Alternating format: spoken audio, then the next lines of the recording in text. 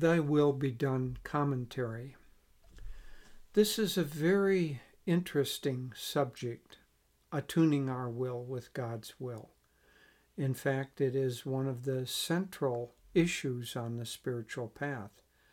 We tend to want to try to continue to control events, even though we don't really have control over them. We're driven by karma, we're driven by past tendencies, samskars, all of these things. As Master said to a disciple who asked, well, don't I have free will? Master said, but your will isn't free. It's controlled by your past tendencies.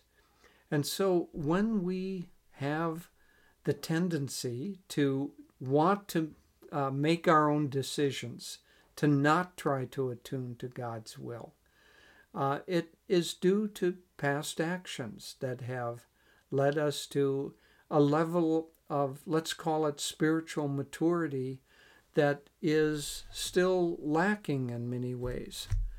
And so what is the real issue here? Well, there are several. For one, it's an issue of faith.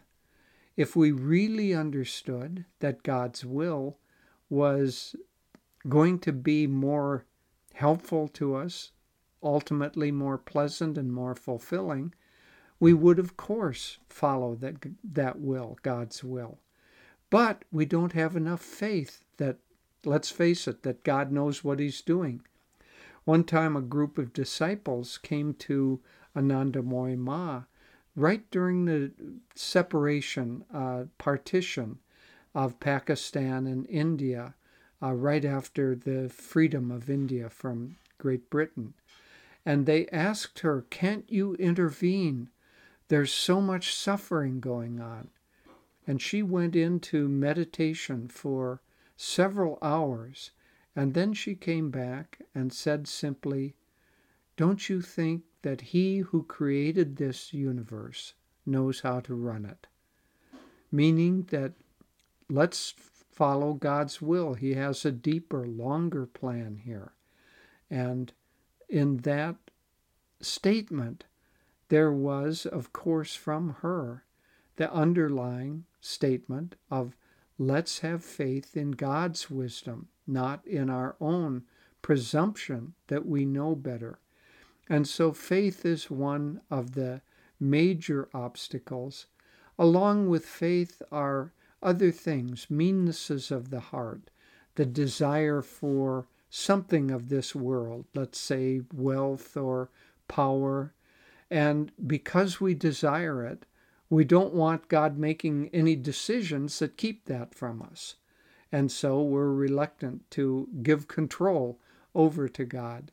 But ultimately, we have to go through many, many, many experiences until we finally arrive at the point where we say, oh God, oh Divine Mother, I know that you run my life much better than I do, much better than my ego does.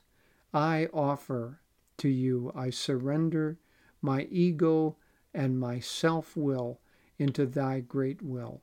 And when we do that, we make a turning point that allows us to make much, much more rapid progress on the spiritual path.